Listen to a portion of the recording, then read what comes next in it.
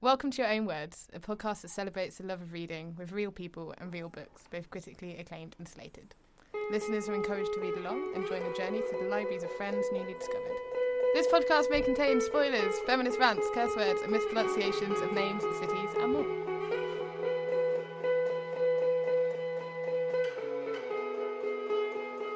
Hi. Hi. I'm not. It's because I've been. Oh.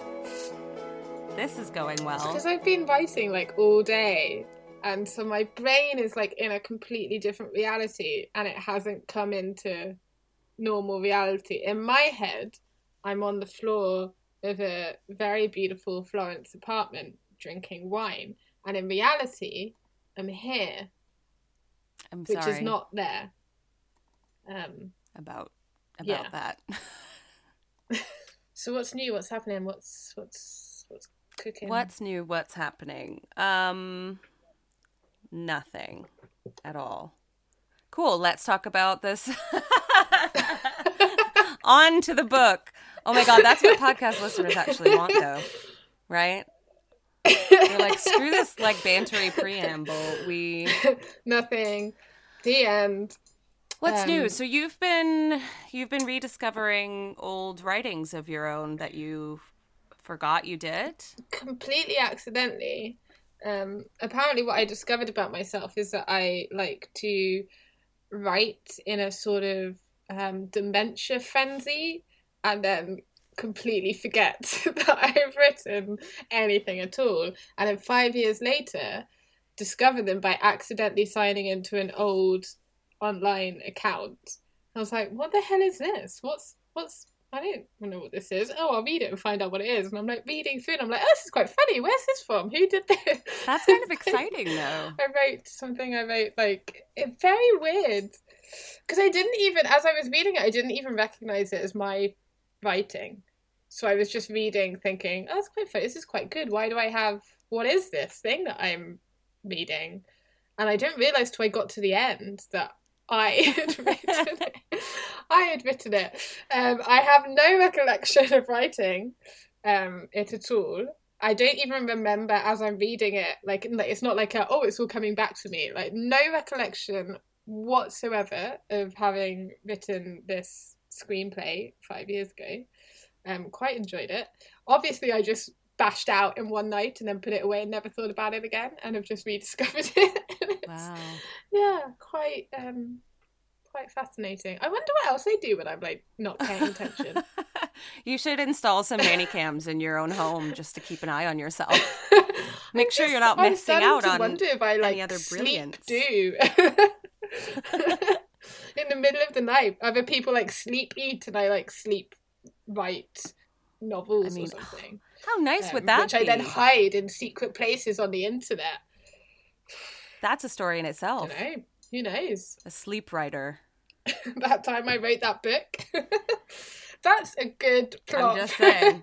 That is quite a good plot for a novel. Sleep it's patented, guys. You can't steal this. Sleep writer. Okay. Well, you have that one. Okay, great. It'll be done in about 10 years. I don't. Cool. I don't tend to finish things. I love to start though.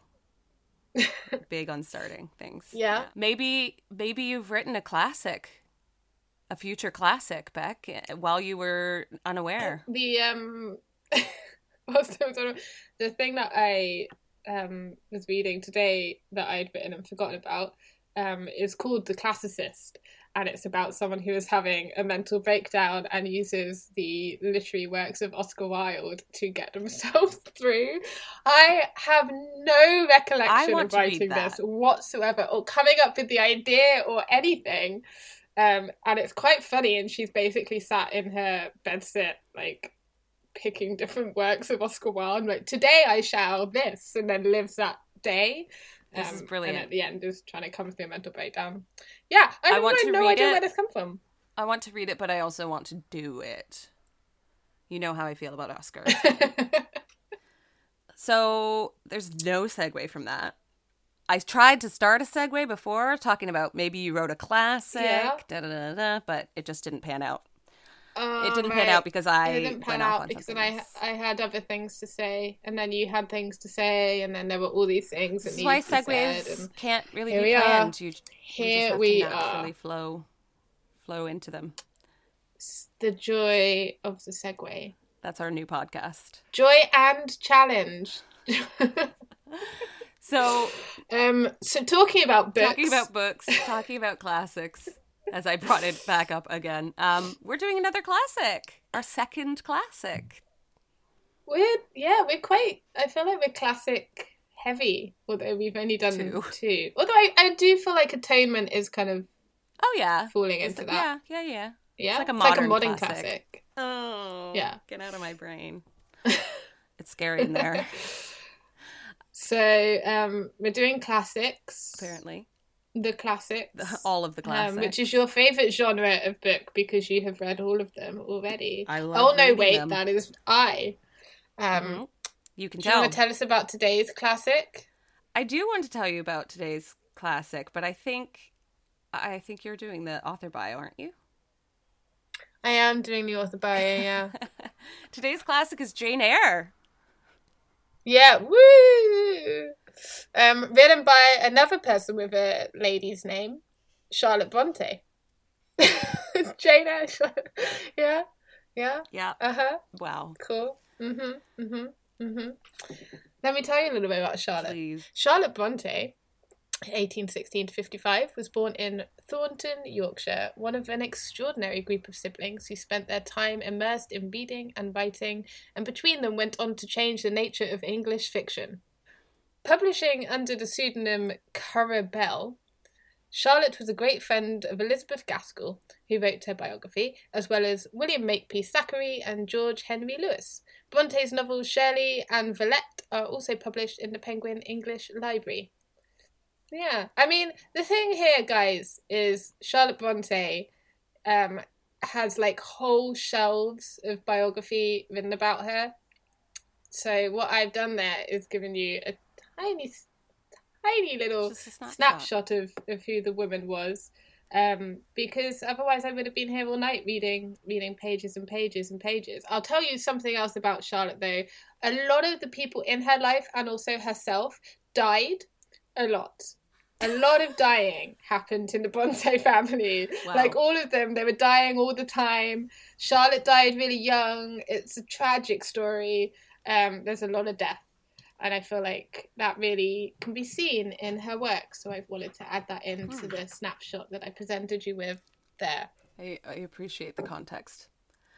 So I'll tell you about this novel, which before this, I had never read, nor had I even any idea what it was about at all. Which I think is in itself... Do you know now? Vaguely. But I think it's almost an accomplishment to have lived 34 years in, the Commonwealth. And, I don't know, English people, English schooling. And never have read Jane Eyre or anything by any of the Brontes. Or had any spoilers. Not seen any films. Had no idea about the context. So I really went into this like a fresh... Kate Bush didn't write a song about this one. I was gonna... Yeah. I mean, I know all about Wuthering Heights because I listened to Kate Bush, so I don't even need to... I've actually also seen a film. But back to the matter at hand, though. Let me tell you what Jane Eyre is about now that I know. A novel of intense emotional power, heightened atmosphere, and fierce intelligence, Jane Eyre dazzled and shocked readers with its passionate depiction of a woman's search for equality and freedom on her own terms. Its heroine, Jane, endures loneliness and cruelty in the home of her heartless aunt and the cold charity of Lowood School. Her natural independence and spirit prove necessary when she takes a position as a governess at Thornfield Hall. But when she finds love with her sardonic employer, Rochester, the discovery of a shameful secret forces her to make a terrible choice. Dun, dun, dun, dun. That synopsis came from Penguin himself. Thank you, Penguin. Penguin himself. themselves. I don't The know penguin how himself. Penguin identifies. You know, I feel like in that synopsis there are a lot of big wow words. You've got dazzled, shocked, intense. I just endure, enjoyed being able to use the word sardonic. Sardonic. That's very You rare. don't so get sardonic a lot. People tend to go along the sort of lazy language route and just say use sarcastic, but there is a place for sarcasm, but also there's a richness in sardony which we don't often get to enjoy. I appreciate Mr. Penguin for raising awareness to that point. Yeah, let's just lift up the. Just raise the bar. We're raising the bar here, people. We're going to raise that bar today with Rachel Foss, who is an artist and designer who lives in Chicago, Illinois, USA, with her 2 cats, Winston and Tonks. My 2 cats are desperately waiting to meet your 2 cats. Outside of books, Rachel enjoys cycling, archery, and has a podcast dedicated to her obsession with Gilmore Girls called Welcome to Stars Hollow. Rachel, you are a genius. I'm already at Luke's. I will meet you there. I'll get the coffee in, and we'll sit down and we'll discuss Suki and Lorelai and Rory and the whole clan. Can't wait.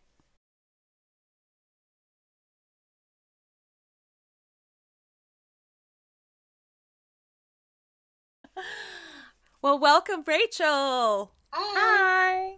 Hi. Thank you so much for meeting us over here in the UK, all the way from Chicago. P.S. I'm just so excited because I love a Midwestern accent. Oh, yeah. Oh, do I have a really strong one? It's not super strong. I spent a lot of time in Milwaukee, in Wisconsin, so it's just like a deer accent to my heart. Yeah, I can tell just by the way you said Wisconsin. Because you did it right, Wisconsin. I've been practicing for many a year. I spent a lot of time there, got a tattoo about it. Shout out to all my Milwaukee peeps. What? Anyway, we're excited that you're here. I feel like Beck is going to want to just like out of the gate. Actually, let's just out of the gates because it's like the exciting thing. Like, tell us about your podcast. Tell us everything right now. Yeah, definitely. So my podcast is called Welcome to Stars Hollow. It is a Gilmore Girls podcast, but it is an extreme Gilmore Girls podcast. I actually was inspired because I was just sitting around and being like, why do I have all this useless knowledge about Gilmore Girls? And I mean, a lot of knowledge. It is not useless knowledge. I just want everyone to be really clear before we go any further. People, everyone out there is no knowledge about the Gilmore Girls which is anything other than entirely necessary and massively beneficial to your life. I agree. I absolutely agree because, I mean, I've been watching it since it was on the air first. So I've been watching it for literally 20 years. And I have learned phrases, I've learned about pop culture, I've learned about music and books from that show. There are books that I went out specifically to read, like Don Powell and Dead Souls by Gogol, because Rory was reading them. You know, it absolutely is relevant. But so here in Chicago, I do go to Gilmore Girls trivia a lot. And one of the reasons why I go is because I always win, or I always win something. But then quarantine happened, and I was like, that's when I was like, well, crap. I have literally no outlet anymore. How am I supposed to show off how much I know about Gilmore Girls? I can't just keep talking to my cats about it. So yes, you can. I can, but they're over it. They're done with Gilmore. They're tired of hearing me talk about it. So I was like, I've got to put something out into the world. So I actually listened to a few other podcasts about Gilmore Girls, and most specifically the Gilmore Guys. And I literally only listened to one episode because I hated it so much. Number one, I am unfortunately attracted to men, but I really don't like them. It's how I know that you can't choose your sexuality, because I hate men. The last thing on earth I want, seriously, the last thing on earth I wanted to do was listen to 2 men talk about Gilmore Girls. And it was so aggravating to hear how they felt about it and what they thought about two women growing up and like going through their lives. So I was like, ugh. And I just couldn't. I had to make another podcast. So that was the biggest inspiration of kind of getting started was I want a podcast that focuses on women, that focuses on LGBTQ, that focuses on interracial women specifically. Like, it's really important for me to have a very, very diverse guest list, because a part of the podcast is I'm talking about Gilmore Girls 20 years later. And when I started it was the very beginning of the Black Lives Matter movements here this year. And so there's even just things in the first season that I'm looking at, these very, very subtle comments that nobody would have noticed in 2000. But having seen what was going on in front of my eyes in my own city, you know, in downtown Chicago, it was happening. And then watching this episode with all these white people, and I was just like, well, we got to talk about that. And it doesn't take away my love for the show, but it does let me analyze it through a critical eye. And having such a diverse guest list, I get other perspectives that me as a white girl might not get. Secondly, in the podcast is that I talk about every single detail in the episode, from what is that on the wall in the background to, did you know that this is the history of this thing that Rory just mentioned? I mean, everything. More than you ever wanted to know. But we all know that Gilmore Girls is kind of full of these pop culture references. That's the whole thing. But when I was 15, when the show came out, I didn't know what the heck Vaclav Havel was. So now I get to go and look it up and say, oh, Vaclav Havel, this is what she's talking about. And there's a lot of really interesting things that are coming to light. Things that can not only I'm learning and I'm understanding the joke better, but also it's connecting the characters better. So it's like this very long kind of connecting of the show, the characters. You get to kind of understand these very, very deep references because I'm actually sitting down and doing extreme research on everything that's happening. So yeah, it's a very, very analytical version of a Gilmore Girls podcast. That sounds like something I need to be listening to literally 24/7. As we know, Rory Gilmore read many a book. Bear with. And sometimes those books were hardback and sometimes they were paperback books. But what perchance might your preference be if you were to read a book? If I'm reading a book, yeah, I prefer hardback. That's 2 for 2. You got 2 in a row. It's like buses, nothing at all for a really long number of years, and then 2 season in a row. For context, Rachel, season 2, I had not a single person on my team. Oh, we didn't even tell her whose team is whose. I'm hardback. Beck is paperback. Yeah. So yeah, season 2, literally every single guest chose paperback, and now I am beating the shit out of you this season, girl.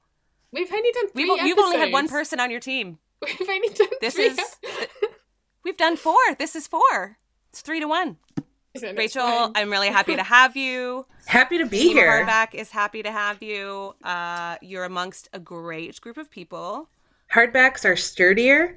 They're more aesthetically pleasing. They feel better in your hand when you're just sitting down reading it. I feel like a Victorian gentleman that with like a glass of scotch and a pipe. I love that description. So let's talk about this book. Jane Eyre, I was saying in the intro, and I know, Rachel, I told you the other day and you were shocked that I somehow made it to 34 years of age, having not read Jane Eyre or even known any spoilers or anything I was in for. So I literally read this, like, I don't know. It's been a running joke. And everything.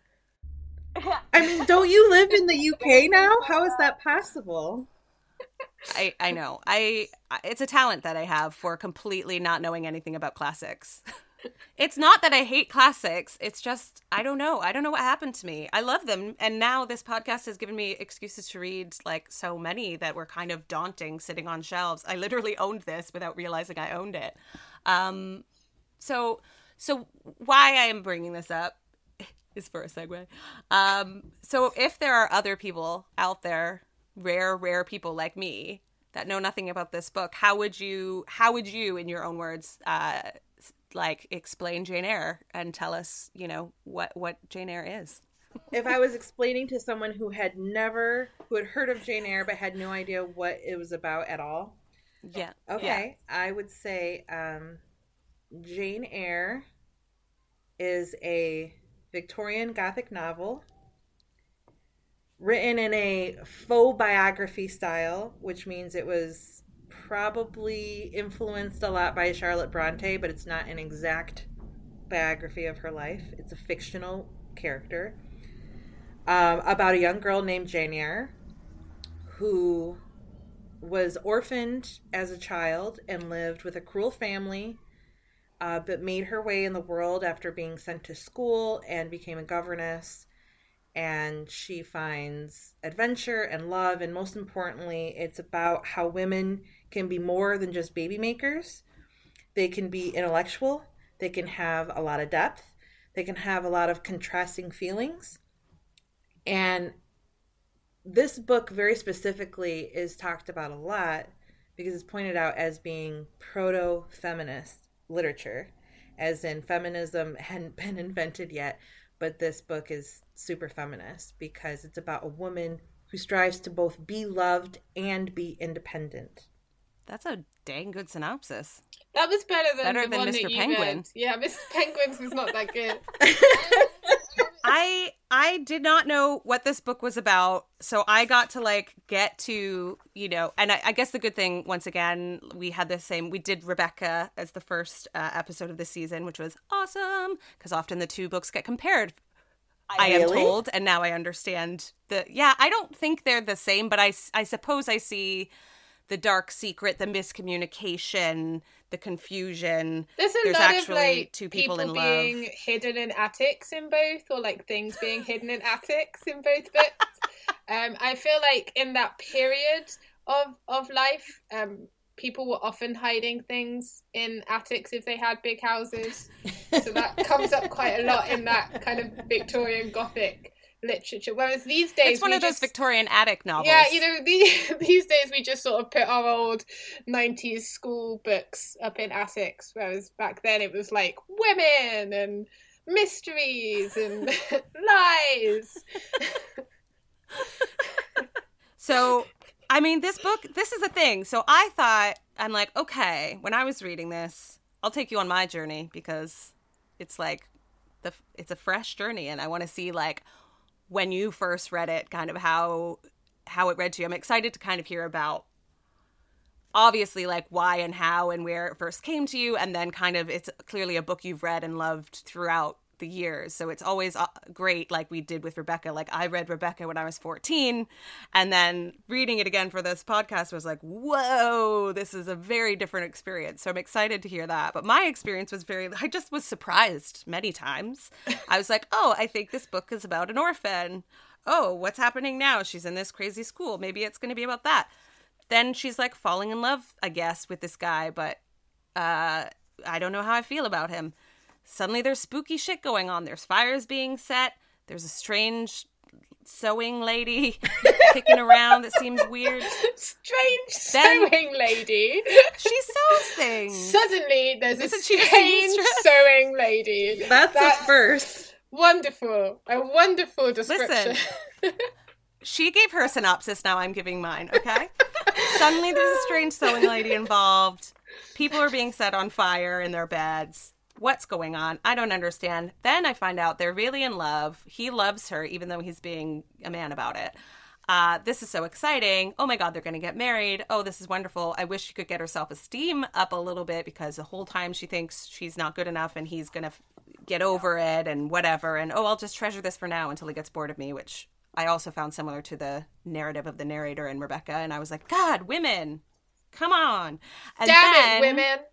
Like, come on, girl power. Oh, right, this is long before girl power happened. But suddenly, there's a crazy wife in an attic, which I did not see coming. It's and where was you keep them. Thrilled and angry about. I felt a lot of feelings about that. I felt frustrated and angry. I felt angry at God because everyone cares so much about what God has to say about all of this, and it's ruining people's lives. Then suddenly, I'm off in another town, and Jane is all like homeless and starving and begging for food, and then this whole other story opens up. It's just like quite a journey. That's all that I got from this book. No, I'm just kidding. So I was just like, for me, basically, to sum that up, I felt surprised. There were like kind of many different stories being told. It was like an evolution of, I guess, a young girl to a woman, and all of the challenges there. But yeah, I kept continually being surprised because I thought, this is what Jane Eyre is about. And then it would go off in another way. And then it came back to a maybe good place in the end. I was very pleased with the ending. See, the difference between your synopsis, Alison, and yours, Rachel, is that with Alison's, I'm really just sat here thinking, tell me more about that sewing lady. Unsung hero. Really. Sorry, I've ruined a good thing here. So I'm going to let Rachel talk again. Rachel, tell us, how did you come upon Jane Eyre, or how did you discover each other, you and Jane? Well, I was in junior high, which, as we all know, is the absolute worst years of your life. I don't know what it's like in the UK, Becky, but in the US, junior high is when you're around the age of 11, 12, 13, 14-ish. Oh, so, yeah, horrible. So, the really, really... Utterly dismal. Yeah. The pretty much just like worst years of anybody's life. And, I really love my family. I love my family very much. My family are good people and they're caring. But I was such a black sheep that I did not fit in. My parents did not understand me and they thought I was weird. And I thought that they were weird, but in a bad way. And I was just very, very, very unhappy. I have older sisters. I was trying to live up to them. They were popular. They had boyfriends. And I was kind of Magoo and, liked different stuff that nobody in my family understood. They didn't understand my way of thinking. And my sisters are a lot older than me. So they had each other growing up, and I had nobody. So by the time I was in junior high, they were gone and off at college. Or they were older and never talked to me anymore because I was 12. So I was very, very, very lonely. And when I went into junior high, it's a new school. So my friends who were younger than me were now gone, and my best friend was a year younger than me, so we weren't in the same school anymore. So I started junior high, and suddenly I didn't have that many friends anymore because all my friends were kind of clicking off, and I didn't have my best friend. I didn't have my sisters, and I was so isolated. I just felt isolated all the time. I am so lucky and fortunate that I had an amazing teacher. Her name was Mrs. Montague, or Miss Montague. And I think that she could just tell that I was super fucking lonely. And that I was just a super fucking sad kid. I was just a sad 12-year-old. And she also knew I was very smart. She knew I liked to read. So one day she just handed me Jane Eyre and said, I think you would like this book. And I was like, all right. So I took it home and I started reading it. And I just fell in love with Jane Eyre. And not because she was particularly amazing, not because she was overly talented or eccentric or anything, but because she was me. One thing about Jane Eyre that I think gets overlooked a lot is the first part of the book. And that's when she is a child at the Reeds. and when she goes into Lockwood School, because like whenever I've seen a film adaptation or a miniseries adaptation, they always like only give that section 5 minutes because they want it to be about the romance. And I'm like, meh. No, I want to talk about Jane as a kid. I want to talk about Jane being my age, being 8, 9, 10, 11 years old, and being so filled with passion and ideas and feelings and love with no outlet for them because her family fucking hated her and they were abusive. I know it's because that they put all their worth in money, but it was just like, it's with anything. If someone only values you based on their determination of what makes someone valuable and you don't meet their requirements, then they're going to treat you less than. And that doesn't have to be about money. That could be anything. And so I really, really was drawn to Jane. And there's a moment in the very beginning of the book. I mean, it's literally the very beginning of the book. She's sitting in the library and all she wants to do is read a book about birds. She's minding her own goddamn business. Looking out the window, she's sitting behind the curtain. And everybody just has to come mess with her and like ruin her day for literally no reason. And I always think about that passage specifically about who Jane is. She just wants to, you know, have a little bit of pleasure, read something, learn something, expand her view. She's just minding her own business and people like try to ruin her life. And I was really drawn to that because that's the kind of kid I was. I would love to just kind of crawl into a curtain and read for a while, but my family might think that's weird. And instead of just leaving me the hell alone, they're going to make sure I know how weird they find it. And there's literally no reason for it. They want me to be really into volleyball, like my sisters. They want me to bring a boyfriend home, even though I'm 12. And I just wasn't doing those things, you know? And I was trying to do those things, but I was failing at them. And so it was making me feel even more isolated because I'm trying to grasp at this acceptance and not reaching it.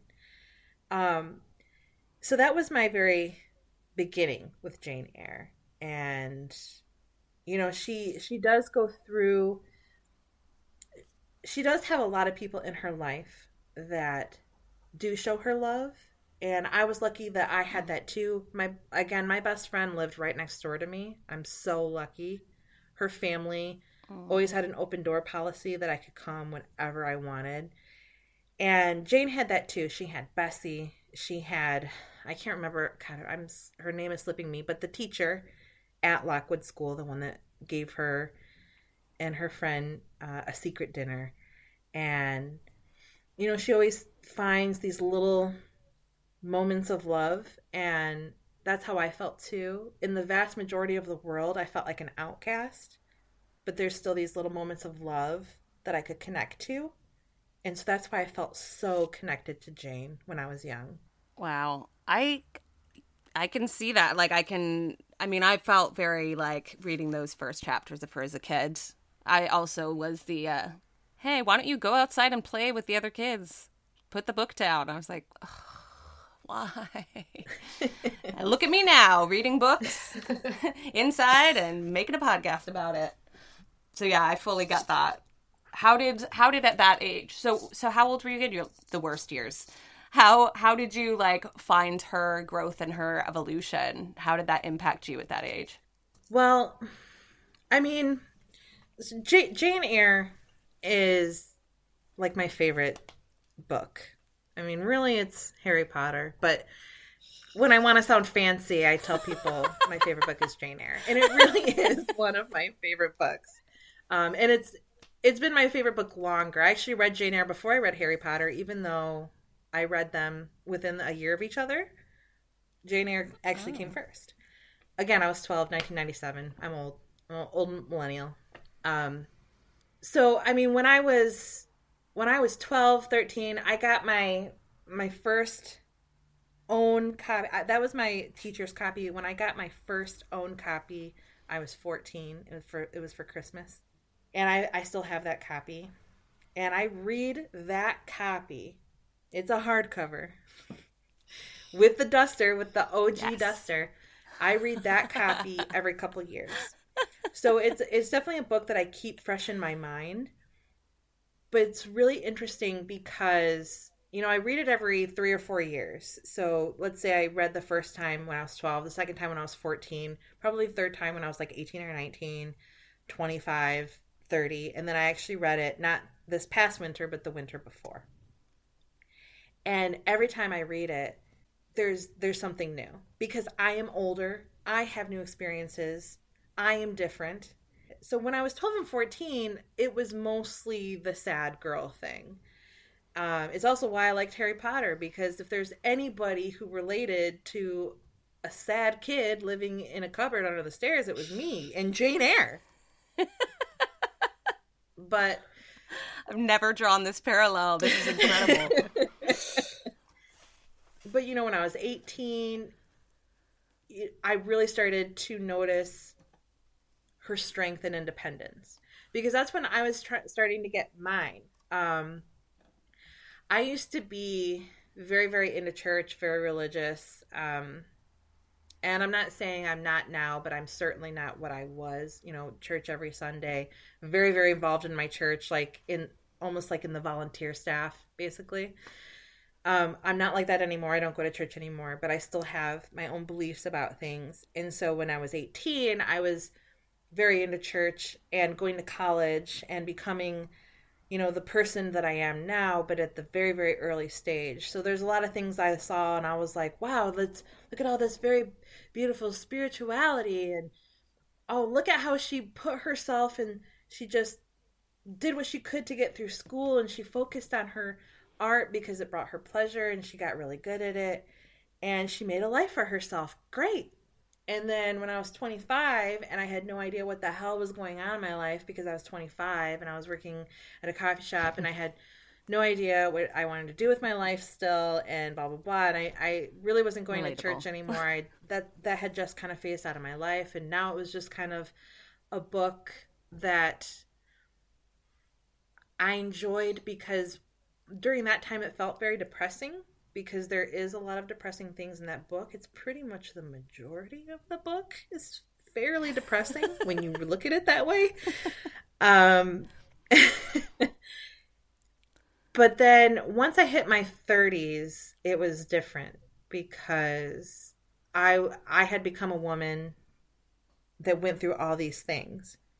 And so I specifically saw Jane as a strong woman again who, and I at that point I wasn't even thinking about the religious aspect anymore. It's just something that I detached as I have detached it from my real life and just look at it more in an academic sense. Oh yes, of course the Victorians believed in the spiritualism and this Gothic Christianity. That's just how it was. But Jane is not religious at all. In fact, she's very, very outspoken in the book that she doesn't care that much about religious acts. She's influenced by the people around her who are religious and spiritual, who are good. And instead of saying, oh, I'm very devoted to God, she cares more about, oh, the people that I know that are devoted to God are very good and kind and loving. And that's kind of what she adopts. And obviously throughout the book, she is, quote unquote, a Christian, and she lives by her Christian and moral values. But that's because she was a Victorian woman. She wasn't allowed to be anything else. So let's just move past that. But that's how I was looking at it. Sorry for yelling about God earlier before you mentioned. Oh, no. Please yell about God. I yell about God all the time. Sometimes I yell about God to God because I'm just like, why are you such bullshit right now? Yeah, God. I actually said this to my friend the other day, and I think that this is relevant to a conversation about the Christian God. I said to her, I tend to not like things that a mass amount of white men like. So... And on principle. So I live in the U.S. I can't speak to what it's like in England, but yeah, white men do like God. And also, weirdly, they like to make God and his family white and male. So it's it's fascinating how they do that, isn't it? White men make everything white and male. Yeah. They also use their white male God to tell women what to do. And I also don't love that. So yeah. Weird. I know.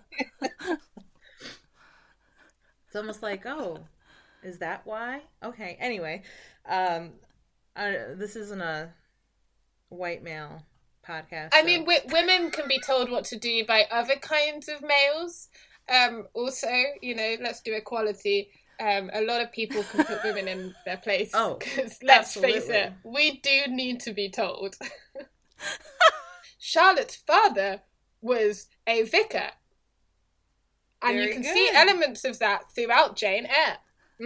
Religion, poverty, education. Wow, yeah. That was the life of the Brontes, which is what made them so real and raw and Kate Bush singery.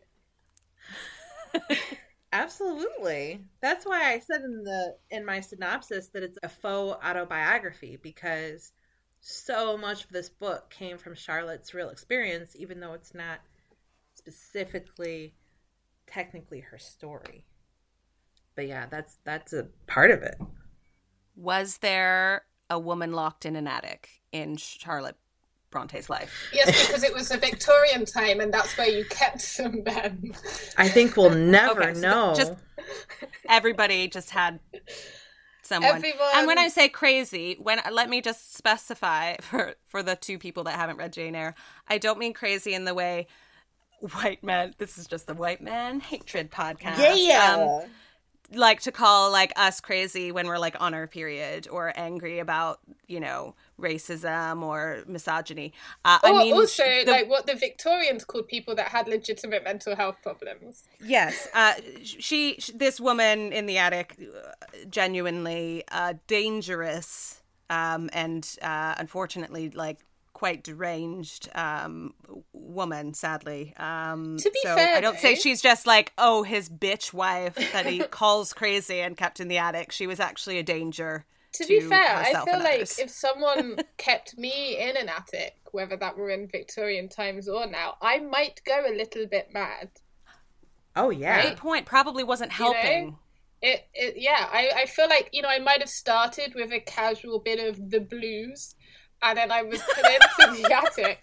And then after a while of being in the attic, the blues turned into a real deep-seated darkness that ate away at my soul until there was nothing left but the husk of a person and just casual misanthropy that made me want to destroy all other human beings in a crazy frenzy. I just feel like that could happen if you were put into an attic. I mean, back then, women were called mentally incapacitated if they had heavy periods. So yeah. we have to judge it with a really loose stick. But Mr. Rochester does make it very clear that he was tricked into the marriage and that she was presented as quiet and pleasant, and he was doing it to save his family. And then literally the day after they got married, it was like, surprise, I'm crazy. So, I'm pretty sure she was probably all like that. It probably deteriorated as she got older, simply because that's just how the human body works. But in his defense, I think it was probably something that did happen day one. Because she doesn't know him. But what is interesting, and I think about this, again, now I'm 35, so I read this last year when I was 34, and I look at this book a lot differently now. I have 35 years worth of experience now. So when I think of his poor wife, what's really interesting is that she only comes downstairs and starts shit when Jane is upset. That is literally the only time. And it's various things, like Jane is upset because she thinks Mr. Rochester's going to marry someone else, and then suddenly she hears cackling outside her door, or sets Mr. Rochester's curtains on fire,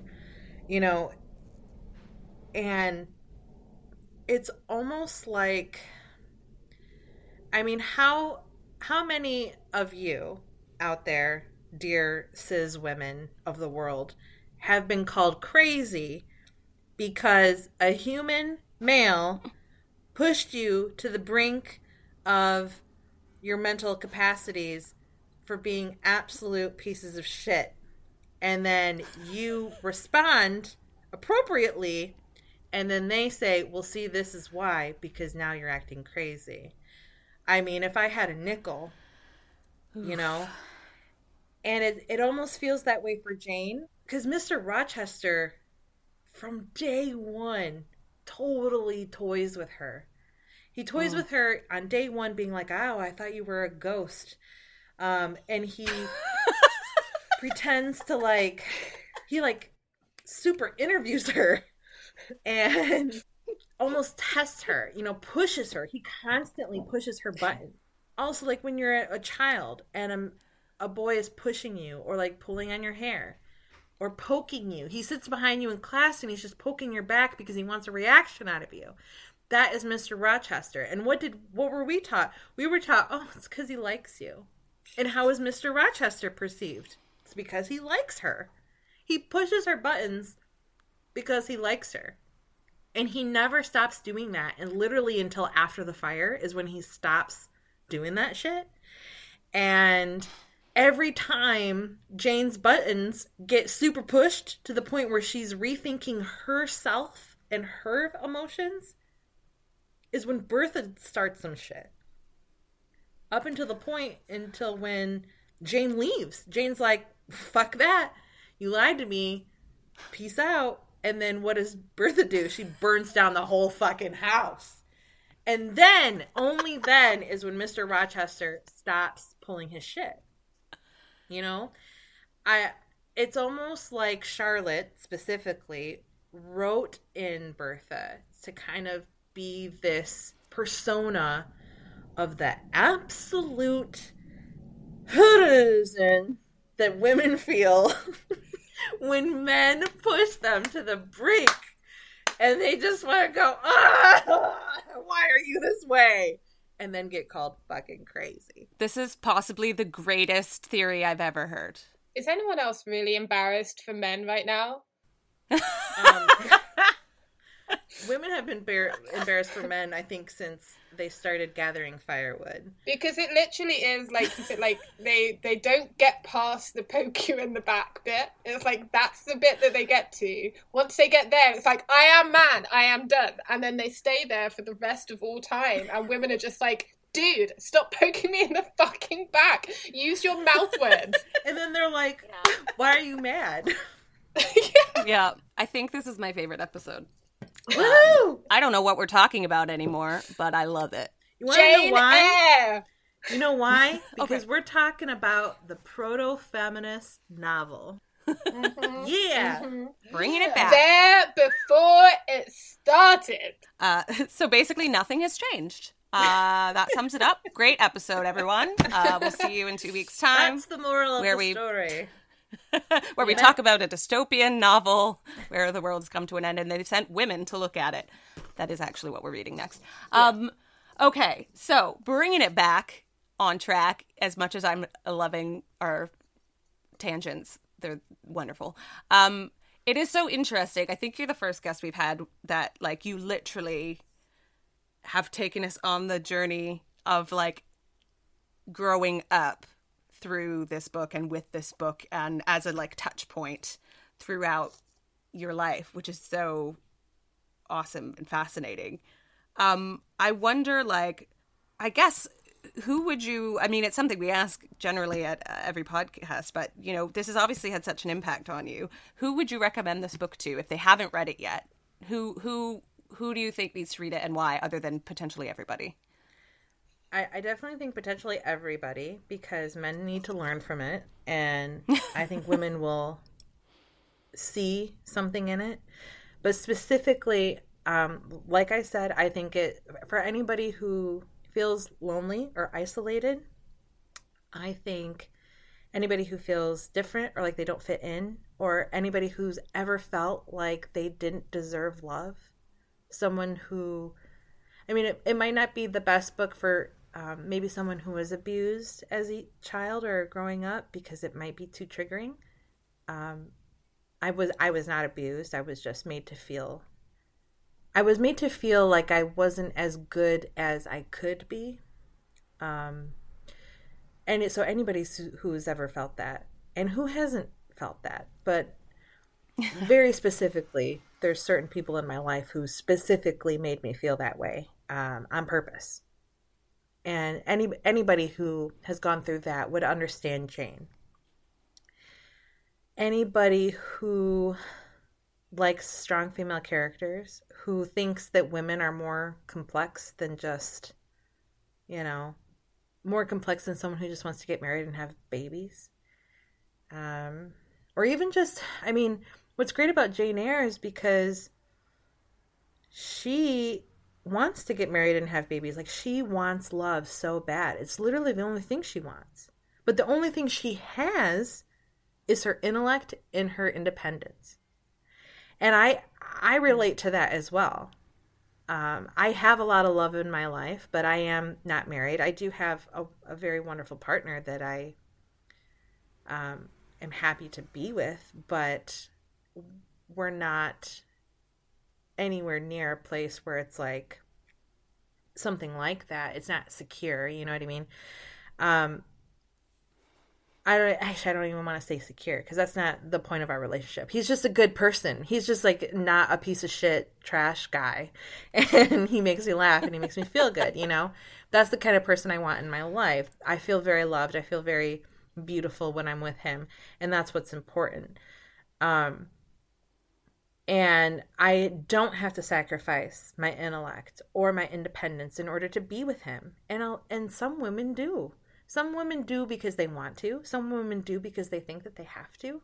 And before our generation, some women had to because they literally had to. They did not have a choice. And that's why I think it's so fascinating that Charlotte Bronte wrote this book when she did, because the Victorian age was such an interesting time. I think it gets very undervalued because of the outfits. Women wore like 15 layers of clothing, so they think that they were suppressed, but they really weren't. Women were able to be independent in the Victorian age. They were actually able to get jobs. The Industrial Revolution was happening. Pretty soon it would be the Edwardian age, and World War I were happening, where women were literally in the workforce. And then the 1920s happened. Women who were born in the Victorian age became older flappers in the 1920s. And I think that's something that we forget sometimes because of clothing. And we think of clothing as kind of a form of suppression for women a lot of the times. But the Victorian age was such a weird, interesting time that Charlotte Bronte was living in. And I think that comes out in her books when she created Jane, because Jane is so interesting. She's literally independently wealthy, where she becomes so. She's literally able to make her own way in the world. She started from nothing and gets everything that she desired. And she does it by continuing, like moving forward, carrying on, as the British Navy would say. Shout out to you. That's why I think it's such a great book for everyone, because it just is a wonderful reflection of a woman who is allowed to be more than one thing, and she's allowed to be herself. She's allowed to be smart and talented and lovable. And sometimes that does get typecasted even today. Even today, when we see women in films and we say, oh wow, she wrote such a strong female character, but she tends to just be strong and smart, not necessarily super lovable. But you can be all those things. Women are just as complex as men. women are way more complex than men. I know that, and you know that, but a lot of writers don't necessarily write that. Did you by any chance prepare a quote, or do you have a favorite quote or line in Jane Eyre that sticks with you and that you love? Shoot, no, I don't. That's okay. I honestly think I do. I don't even know if we need a quote. I feel like the ranting about feminism and who Jane is speaks for itself, you know? We can end this episode quoteless. Should we end this episode on like a rule for life? My rule for life would be like, what's that? Don't keep your women in an attic. I think that's where we should leave this episode. I just think, like, if we've learned anything from Victorian novels and the Victorian era, it is do not keep your women in an attic. You know, let them breathe, let them germinate, let them circulate, let them get some air. Real or metaphorical. Yeah, or they go crazy. Yeah. Women are only crazy because you keep them in your mind attic. Mm-hmm. What? Yeah, keep them in your mind attic. Mic drop. The end. This is going to be a very quotable episode, I feel. I'm so excited to listen back to this one. It's going to be a joy to edit. Rachel, I can't thank you enough. This has been the most fun I've had in a while. And that's not just because of lockdown. It's genuine, good times, good conversations. Yeah, because we actually had like another really good podcast. So, and that was recently. So she's not even lying. Because she has had a good time really recently. And so I'm just giving her the proportions of your good time ability. Oh, I'm so glad. Where can people, listeners, find you, find your podcast, find you on socials? Please shout out anything you want to shout out. Oi, with the poodles already. Thank you. Thanks. Well, you can listen to my Gilmore Girls podcast at Welcome to Stars Hollow on Apple Podcasts, Spotify, Google Podcasts, and I'm sure other podcast places that I don't even know about.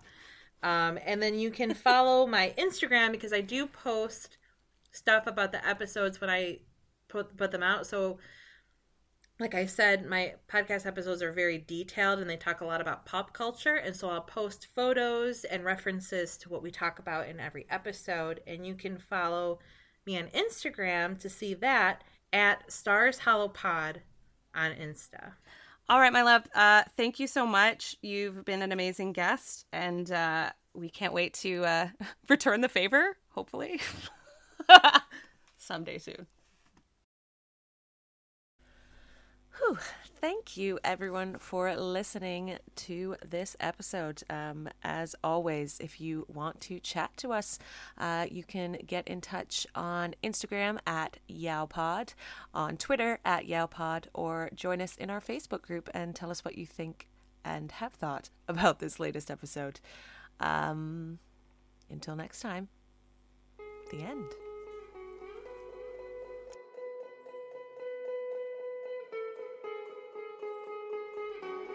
Your Own Words is hosted by Allison Dunnings and Becky Graham. Our theme music is by Natasha Pasternak. If you like this podcast, please subscribe, rate, and review on your favorite podcast app. Read along with us at yowpod.com.